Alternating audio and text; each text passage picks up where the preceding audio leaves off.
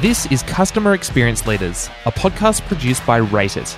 It's a show where we reveal the secrets of how great brands delight their customers. So every patient that presents in an emergency department is triaged in a category of 1 to 5. The community get very frustrated. Some people will have to wait. What we do to manage customer expectations is improve the communication. That's the voice of Kylie Ward. She's the Chief Executive Officer of the Australian College of Nursing. I'm your host, Adam Jaffrey. And I'm Michael Momsen, super excited. I'm really excited as well. Kylie Ward, she's a very experienced nursing professional, having spent years in the industry, and she's also an adjunct professor of more than one university. And having one of those is quite a feat, so she's got some great expertise.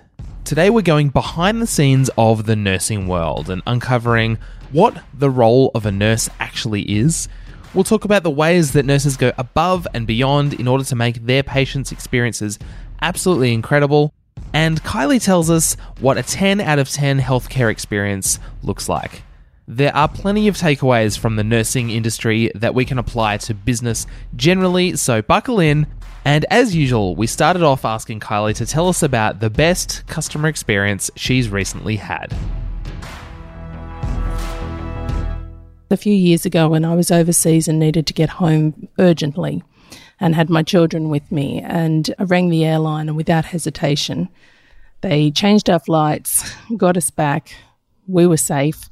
No costs incurred. You wouldn't pay anything in those situations. So for me, that meant an extraordinary amount, and I've always remained loyal to Qantas as a result. Was there anything specific that they did that kind of made that experience? They didn't overcomplicate it by putting me through to lots of different people. The first point of contact that I had stayed with me. The woman on the phone, she looked after everything and just said, get to the airport, it'll all be taken care of. And I have never forgotten that. That's great.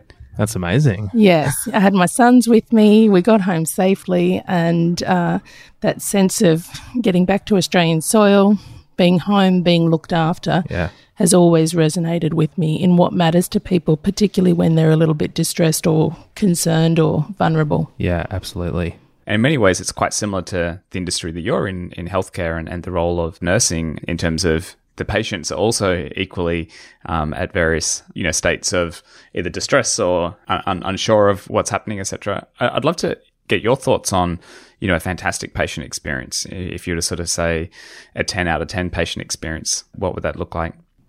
One of the privileges of being a nurse, apart from all of the science and all of the qualifications that we have, is we're very aware that it's a privilege to be looking after people when they're vulnerable. In terms of customer experience, it's being extra sensitive to knowing that people are vulnerable. They're not sure of outcomes. They've perhaps been delivered bad news. Could be trauma, could be chronic disease. And from a nursing perspective, it is around tailored care. It's not a one-size-fits-all model. So what matters to one person might be different to another. And for the nursing profession, it's very important that we have the time to spend with patients to alleviate anxiety, to educate, to promote health and wellness, and to explain, and to work around what they need in their time, and to give them access to their family, their loved ones, and information. I love that. That's actually a really nice lead into what we're going to talk about today. What we wanted to talk about first was patient experience. This show's about customer experience, and we kind of wanted to extend that to patient experience. Thinking about CX in the healthcare sector, who is the customer? The staff are the customer, the patients are the customer, the government is a customer, and the larger community. If the community lose faith in their healthcare system, then that's a game changer, and that's why healthcare makes or breaks elections and ministers. Mm-hmm. In the holistic view of care, what are some of the things that really stand out in delivering a fantastic patient experience? The human element. People expect clinicians to be qualified, so the fact that I have X number of degrees or qualifications or certificates, that's what patients expect of us. That doesn't give exceptional experience. We're expected to be competent. So the human element, the fact that we care, we empathise, and we show that compassion will always take an organisation from good to excellent. The community do understand what we do. For 23 years in a row, we have been voted the most trusted and ethical profession. We, at our heart and soul, connect with the community. We love our patients, we love our residents, and we love our clients. And I think that's why it resonates so well. And how do you train for that? There's a part of training for that, but it is the essence from the nursing profession of some of the qualities and attributes of what makes somebody want to be a nurse and what makes somebody a good nurse. So somebody technically proficient won't necessarily get good customer satisfaction ratings in hospitals and healthcare settings. What is a patient looking for in the healthcare sector? In fact, if you look at patient satisfaction surveys in hospitals, food is one of the areas. If I'm moving aside from nursing, no, that's true. One of the areas that gets either a lot of criticism or will take up into the 95th plus percentile in ratings is the food and the menu and the choices. So from a customer perspective, they're looking at cleanliness, access, time of visiting, food choices, parking. From a clinician's perspective, or from my perspective, a nurse's perspective, running the organisations, we come from a little bit different perspective, which is why we need to make sure we're always patient-centred in our approach. That's really fascinating because I wouldn't have expected any of those things. You know, we did a bunch of research before we had this chat, and I was expecting it to be things like a better patient outcome, like a faster recovery or less time in the ward or more nurse contact or more doctor contact or whatever. And those things don't show up as much? They matter, but in what is measured in Press Ganey surveys and surveys around the country and internationally has a broad range. So as I said before, people don't expect to come into hospital and be marred, injured, have any detrimental outcome to their mortality or morbidity. Where they are expecting an experience of, an operation or some sort of procedure, it's the extra things then that make the difference around their experience. There's almost like this conflict of interest from a nurse's perspective where, the patient wants better food and parking, but you want a better clinical outcome for them, lower mortality, lower pain, faster recovery. How do you manage those kind of conflicts of objectives? In some areas, they actually correlate to better outcomes. So nutrition is very important. If people aren't eating, then they're not healing. And so that's very intertwined within the healing perspective. We want people to be nourished and hydrated. Wounds heal faster, people sleep better. So that's a concern if people don't like their food and they don't eat it. So a nurse will always look holistically. If somebody's loved one is stressed or can't park or can't get access, it's not helpful, or if it's super expensive. And so we don't need a patient worrying about the staff or their loved ones when they need to be cared for in hospital. There's just some things that wherever you go across all jurisdictions, they always come up. Car parking is one of them. But really for us, we look at particularly clinical indicator outcomes that we can drive models of care and service delivery to improve patient experience. Is that a fairly recent thing? Like, is it something over the last 5-10 years, or has that always been the case? I think the surveys are getting better at asking questions and being quantitative and qualitative in their responses, and organisations are certainly putting a lot of resource and time into understanding what matters to the customer, to the patient. And in fact, this turn of the century, we now use the term patient-centred care or person-centred care or resident-centred care to really make sure that the person is at the centre of the care and what matters for them. What matters for one patient will be a little bit different for another, but there are some commonalities that we can work on. And you're right, people do feel safer and more secure when they see their nursing staff and they see carers and clinicians in the environment. And that extends across to aged care.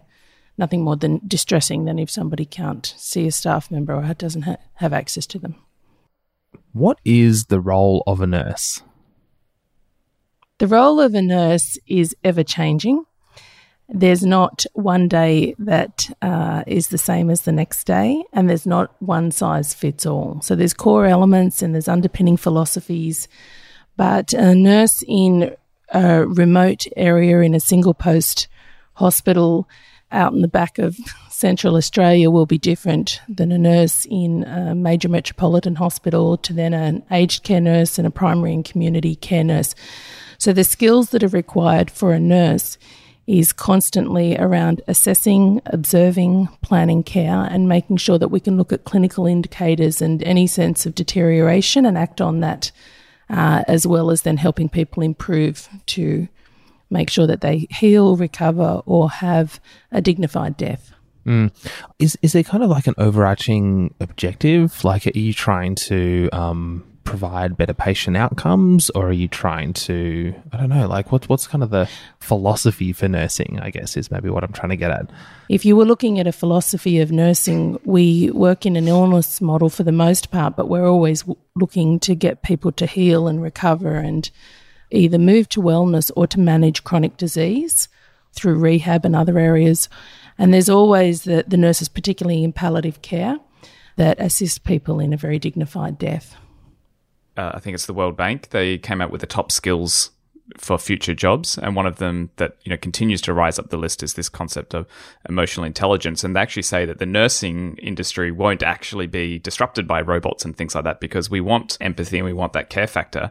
I'm interested in the role that education plays in, how do you train people to be better at empathy? How do you train people to be better at, care and that holistic view? This is one of the strengths of the nursing profession, and those that are attracted to becoming a nurse is that they have a natural instinct for caring and generally have very high levels of emotional intelligence as well as academic intelligence. For areas where it is lacking, there is a lot of investment in developing leadership skills and skills of listening, active listening, compassion, mindfulness, and other areas to help people understand from the patient's perspective. If somebody goes to a restaurant and they don't like their meal, they might tell 5 or 10 people, not to go back to their restaurant. If they have a poor health experience, there's at least a 5% increase in who they'll tell. And people don't want their loved ones having that same sort of experience. So it's even more important in healthcare that we get it right, because people are vulnerable and nothing matters more than health. And from a nursing perspective, in terms of education, we constantly reinforce the importance of those components of emotional intelligence, and particularly for our leaders. And we put a lot of education into developing in our emerging leaders through undergraduate right through to executives and very experienced people. Keep refreshing their learning. When you talk about the need for greater compassion and emotional intelligence, and you even use the word mindfulness, which I thought was excellent, are there any stories that come to mind that sort of highlight this? I could take you into any hospital, any facility, any aged care provider, and we could walk past and witness amazing and significant moments of truth around care delivery.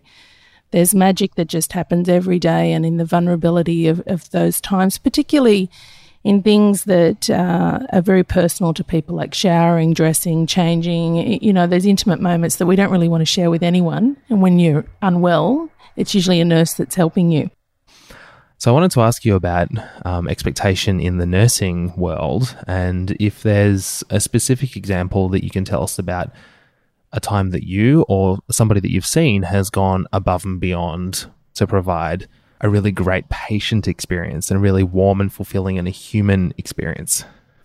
In my first 3 months as a graduate nurse, even from my own experience, and I can share many others, but I was working in the drug and alcohol ward. It probably wasn't a ward that I had wanted to go to. I wasn't sure what to expect, but when I got there, I realised that the patients were just wonderful and really welcomed and embraced the interaction that you would give. But there was one particular gentleman who had liver cirrhosis and was dying and had a particular magazine he loved that the hospital didn't get, and he didn't have any family to come and visit.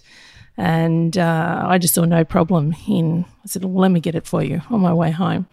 So just tracked that down, brought it in. But something as simple as that never is going to be noticed anywhere, that nurses do all the time, brings so much pleasure to patients, because whatever the magazine was a specialty area that he couldn't get access to. And sitting in hospital all day is a long 24 hours. And I remember as a very junior nurse, maybe, a few weeks out of university, just seeing what that meant for him and making a commitment to myself that I would always go above and beyond and do the little things and just take that bit of time, because for us it's really nothing, but it makes a difference to someone else. Welcome to the Quickfire Round. We like to have a bit of fun. The only rule here is you have a maximum of 10 seconds to answer each question. Your time starts at the end of the first question, so let's go. What is your number one resource for learning amazing things? YouTube. I should say university books, but it is the internet. That's so true. The large search engine. What's some of the best advice you've ever received? Really dare to be different. Pursue who you are and all the authenticity that brings to the table. What book or podcast or resource has changed your life? Years and years ago in my early 20s, I read Louise Hay's book, You Can Heal Yourself. And the other one that was a strong influence in my life was Stephen Covey, The 7 Habits of Highly Effective People. Mike, that's one of your favourites, isn't it? It is. It's up there with How to Win Friends and Influence People, Dale Carnegie's famous book from the 1930s. Yes. Still very relevant today. It's amazing these things are timeless. I am an avid reader, though, and constantly hungry for content. Well, there's a new podcast that you can listen to. Yes, absolutely. That's Get that plug in there. What brand or organisation do you look up to the most? I think Amazon is an organisation to follow. The big names, obviously, I watch the Apples, the Googles, the LinkedIn to see how they connect people. What job did you learn the most at? For many years working as a clinical nurse in aged care and intensive care has certainly set me up for understanding people, diversity, culture, cultural sensitivity. In essence, everyone may be a consumer of our service. So you do realise that you tap into people from all nations in the work that we do. Watch that 10 seconds. I might have to bring the buzzer out. I'll look for the gong. Yeah. Hopefully you can answer this one quickly. What skill are you terrible at? Housework. And I have no problem with it. Me too.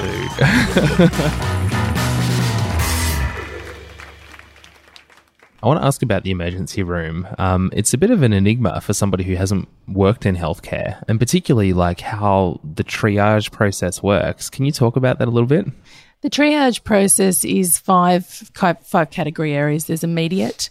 Then there'll be somebody needs to be seen within certain time periods. So it could be 10 minutes, several hours. And triage category 4 and 5s are less urgent. And it is unlike a taxi rank system where the first person comes in, gets looked after. There needs to be a little bit of theory around the chaos of order.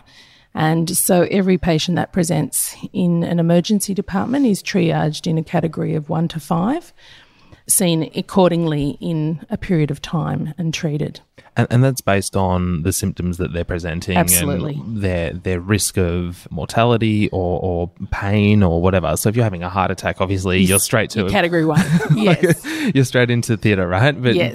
But if you've, got a paper cut, That's right. You'll be there for 12 hours because all the other people come in before you, right? And even a stabilised fracture. So you'll see the community get very frustrated in the waiting rooms of emergency departments, and hospitals all around the country are working very hard to a 4-hour rule to move patients through much quicker. But in fact, if you are sitting in the waiting room, there's some blessing in that you are not dying or urgently requiring treatment. So this is a really interesting customer experience moment from the organisation's perspective. You're trying to triage people who are most at risk. It is actually the best customer experience because you're giving the people who need care the most the quicker service, and the people who don't, not the quicker service. However, if you're the one who's waiting, it doesn't feel like that. I don't think it would be ever healthy for governments or for society to ever have a system that's not tiered for emergency departments. So some people will have to wait. What we do to manage customer expectations is improve the communication. Instead of leaving people sitting around for hours not knowing when they're going to be seen, The nursing leadership in the emergency departments works very hard to let people know it's going to take several hours, or there's options, or they get seen to in some form in the waiting room. That seems to diffuse complaints and manage expectations. Well, I mean, we're kind of happy to wait if we know that we're going to be waiting, right? And if you see somebody who has an arrow through their head, yes, and they come into the emergency room, sure, that beats my stomach problem or whatever. Yeah, it's the not knowing. And we've got much better in recent years of actually keeping people informed, never breaching confidentiality, but letting them know the demands on the service. Yeah, absolutely. I'd like to touch on the handover process. So going back to a nurse who's doing an outstanding job, has great emotional intelligence, connection, that patient's feeling wonderful, and then their shift ends and the next nurse comes in. I'd love to hear about how you think about ensuring that consistency and that handover process. The beauty of the nursing profession that's unlike any other profession, unlike our doctors or allied health counterparts, is that nursing is the profession that provides care all day, everywhere. And so we are able to have consistency in handover. So what you'll see if you're in the hospital is nurses at the end of the rounds handing over so that the patient is included in that and can hear what's being said, and where the management of care is discussed and handed over. We also have the formal documentation, whether that's electronic or paper, of writing notes. The richness is in that verbal handover, because what will happen on the next shift is patients want to see the nurse. So for a nurse to sit in the office for an hour or two and go through 30 sets of notes is unrealistic in our time, and this is one of the pressures for the nursing profession, is that high visibility. So how can we have the information that we need at hand to be able to deliver the care that is required? And let's maybe touch on technology for a second. Does tech in the healthcare sector help or hinder patient outcomes and patient experiences? We've recently published a position statement on nursing informatics and what that means for the nursing profession. Where it can hinder and where there's been complaints from patients is if there's point of care systems at the end of the bed and all the attention is on working on the computer and not looking at the patient. As we've matured and as we understand how to use technology, for nursing, the best interaction is to sit with a tablet or technology and engage patient education, information, the ability to communicate with the technology as a tool. It's not the be-all and end-all or the answer because of that human interaction, but certainly the more we use it as a tool rather than entering at the end of the bed, the notes for the day, leaves patients feeling that they're valued and part of the care. But if you're focusing too much on the tech, which by the way is actually quite helpful and it's great record keeping and all that kind of stuff, but if you're just sitting there typing into a computer, you're not looking someone in the eye and talking to them. And so, actually having the tablet and coming around and maybe standing next to the patient rather than opposite them, which is kind of confrontational, is helpful, right? Do you train nurses in those kinds of social scenarios? Yeah, very much. As the world has moved, we've needed to follow. And if we go back to technology, those point of care solutions that cost millions of dollars to put at the end of every bed so that there was radiology and access instead of sitting in the fishbowl concept at the nurse's station to write notes, had the intention of having high visibility and interaction, but because nurses and other clinicians were trying to work out how to use new computer systems and software that they weren't familiar with, a lot of attention was at the end of the bed. And so what we've done very well is been responsive to feedback. There wouldn't have been any nurse or any clinician that woke up with the intention of ignoring the patient. It was trying to work out a new system in the public eye.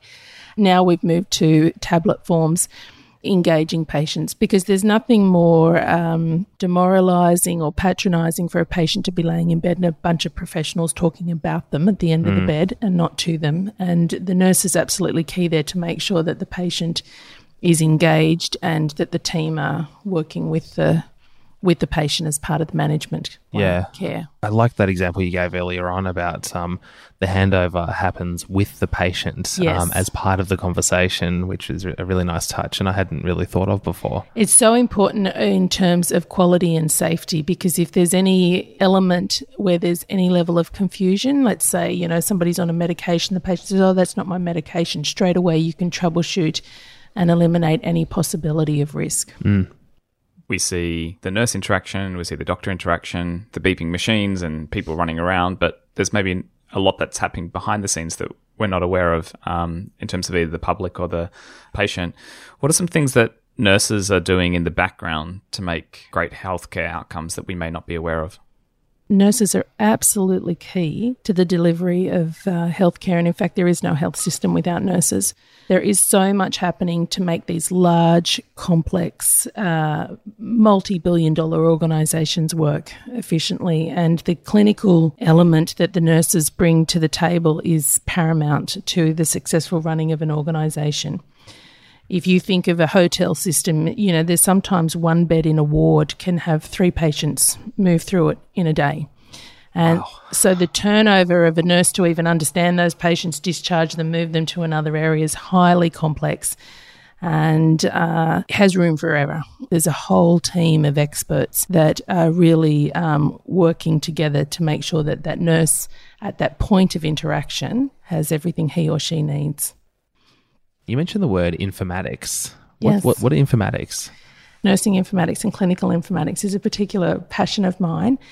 Just sorry to interrupt. Before you continue though, like can we kind of just define what it is? Informatics is really around looking at information systems. So it's like the IT infrastructure, the computers. Well, it's also from a healthcare perspective, what we would see with informatics is all the information that's being collected around patients and how are we using that in terms of analysing the data, looking at the clinical analytics. We're filling servers with information, but we're not driving, we're not analysing that in a way that drives care and drives reform.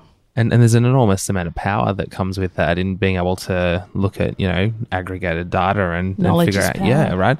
But also maybe presents some challenges in terms of security and privacy. Yes. Is this an opportunity or a big risk? A little bit of both. We saw earlier a few months ago where the potential for somebody's Medicare details to be leaked sent concern among the community, as it should, and we spoke with the governments and we put media releases out about that, and then we've been part of working parties to make sure that nurses need to know that their patient information is safe and secure. And the community trusts nurses, so we need to be able to be assured when they ask that we can give them that information. Out of all of our data, like, you know, banking, financial, whatever, I feel like healthcare data is the paramount in terms of needing to be secure. Yeah. Do you want someone to know you had chlamydia? I know that's a bit of that's our dark humour. That's one example I can give you because, you know, it's not an epidemic, but syphilis is becoming an epidemic.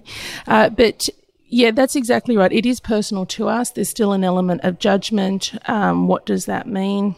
Some people are happy to tell everybody their personal stories and you know, it defines them. Other people like it very private. But the amount of information in hospitals and health services, the possibilities of what we can do with that information, how we can drive improvements in quality and safety and care are paramount. And as nurses, we see great opportunity in leading that. Is there an example of how you can use that information for better benefit? Plenty. The first would be even from a logistics side of behind the scenes, where directors of nursing, I used to be a director of nursing, where there was paper-based rostering. You could never really tell what your skill mix was and where staff were, if, you know, from a safety perspective, disaster management, or even the skill level in the organisation. Once we now have electronic rostering systems, we understand you don't want a ward staffed with all junior staff or having all seniors on one particular shift and all juniors on another. It's not good for governance, for learning and for care delivery. So there's the practical side of what we can do with information systems. And on the other side, we can understand where, for example, if patients are falling, if organisations annually have 1,000 falls, 500 falls or 3,000 falls, it's unacceptable from a patient experience to fall and potentially have a fracture or a skin tear. What can we do and what strategies can we put in place to prevent falls or to assist somebody to the floor rather than having an injury. And that might mean reallocating staff, getting different kind of beds or equipment, or seeing where the vulnerability is. And we use that information and do analysis on it to work our models of care and our service delivery for patient safety and improved outcomes. Is there anything else, like another kind of example you have where informatics and information actually helps create better patient outcomes? Yeah, if you think of the patient buzzer system, years ago, that was an electronic system that came in, and nurses, being very kind and generous, said, buzz me if you need me, buzz me if you need me. And what we've done is created a bit of a monster for ourselves where that everybody just buzzes for the nurse. Now, even though you can have all sorts of staff in a ward or a unit, nurses are the only one that answer buzzers, and that's a bit of a bugbear of mine. Because you don't need a degree to answer the buzzer. So what we now have is that taxi rank system. If you're sitting in the clinical area and somebody buzzes, you don't know what they need. You don't know how urgent it is. And even being able to analyse the amount of buzzers in a particular area, in one aged care facility, we had in a month over 100,000 buzzers. Now, for a nurse, you cannot think, you cannot sit, you cannot breathe, you don't know what you're going to, you don't know if you need your colleagues who are assisting somebody else. It's again, somebody might just want a glass of water or a pillow fluffed or something simple that perhaps doesn't require nursing. And so they've been able to reduce the buzzer is to introduce something like hourly patient rounding so that people know they'll see a nurse every hour, they can wait, but if it's urgent, they can buzz. Someone almost needs to invent a 5-level buzzer in terms of the level buzzer. of urgency. And number 1 is I'd like a cup of tea, and number 5 is like I'm in critical pain.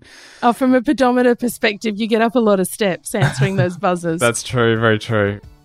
Kylie, thanks so much for coming on the show. Absolute pleasure. Michael, this is the debrief section where we kind of unpack some of the learnings and reflect on the conversation that we've just had. So, what's your first one? What did you take away from the conversation with Kylie? For me, one that really stood out was the way that they manage the handover process, actually. They do that handover in front of the patient, and they include the patient in that mix. Obviously, including the patient is going to take more time, but they're involved. They feel that sense of care, and that handover has happened. So I think for me, like the practical takeaway is, certainly on the business side where we are, there's many cases where sales is handing over something after maybe selling something to someone to onboard, or support is having to escalate something to someone for more technical expertise. There's many scenarios where we're doing handover, and I don't think in the business world we really see that handover take place in front of the customer and have them feel included. And I think that could be something that's really, really interesting, and that was a very practical takeaway that stood out for me. Yeah, I totally agree. One of the takeaways that I had was actually rooted in this discussion about the emergency room triage process and how, from an operational point of view, the hospital has to give different patients different priority. And as a patient, that's maybe not the best experience because, you come in and you want to be seen. You don't want to be waiting for 4-8 hours in an emergency room. It makes practical sense to do that. However, what Kylie talked about was really just upping the communication. And there was this line where she talked about, not breaching confidentiality or anything like that, but just letting people know that, they might be waiting for a certain amount of time, maybe 4 hours or whatever, and setting that expectation. Yeah, giving them clarity where they are in that process. Exactly. The other one for me that was across the entire conversation, what makes nurses great and what will continue to make nursing great is actually having that genuine care factor, often described as emotional intelligence, so being able to understand what's happening on the patient side or on the customer side, and then having that really strong care factor, and that sort of being infused across all processes and all engagements. And practical example that stood out for me was how they use technology to enhance that. So having iPads in front of the patient to increase eye contact and things like that, rather than running away and sort of scribbling a bunch of notes and then that being a bit of a disconnected thing. So I thought that was really important around having that care factor and that EQ as a foundation, and then really layering processes and tools on top of that. Yeah, absolutely. My other one was about big data and how nursing informatics and data that they're collecting can be used in a positive way. You know, we talk a lot about big data in marketing. I don't think a lot of organizations are using it very well. And Kylie had some really great examples, like there was 100,000 presses of the buzzer in a month. And like, how do you handle that? Right. Particularly when, you know, some of them are a problem that's like a category 1, I need help right now, and some are like, hey, I'd like a bit more water. That was the data point, and collecting that data is important, but then what do they do about it? So here's the practical takeaway. They realized that, you know, there was a range of different priority levels, and so they just got the nurses to go around and every hour just kind of check up on people. Proactively clean up, yeah. Exactly. They didn't have to buzz for water. They would just go in and you know, they'd just wait till the next hourly run. And so that was just like a really nice way of doing that. So in summary, our 4 takeaways were... For me, it was really learning around that handover process and including the customer or the patient in the mix. My one was about how to manage customers in the triage process, and really it's just about upping communication and letting them, you know, setting that expectation for them. Yeah, and then the other one for me was really having that foundation of strong care factor and emotional intelligence, and then building processes and tools on top of that. And finally, big data, how to use it, how to, you know, collect the information, but actually do something with it. And that was, you know, to improve the patient's experience by, you know, creating a system and a process to stop some of those extra nurse calls. Awesome. Well, thank you for listening. If you want to get in contact, a few of you have sent some feedback and some suggestions, so thank you for doing so. We read every single email. You can email me, adam@wavelength.audio. And you can catch me, Michael, at rateitapp.com. All right, awesome. Thanks, Mike. See you soon. See ya. Thanks for listening. Customer Experience Leaders is a co-production of Rate It, the market leader in on-the-spot customer feedback, and Wavelength, podcasting, strategy, and execution. This episode was produced by Nick Jones and me, Adam Jaffrey, and it was edited by Josh Armour. Our theme music is by Icolics and Peter Cooley. If you liked what you heard on today's episode, please subscribe to the show on Apple Podcasts or wherever you get your shows. And while you're there, please leave us a 5-star review. It makes a big difference. I'm your host, Adam Jaffrey. Thank you so much for listening. We produce this show every fortnight, so we'll speak to you in 2 weeks.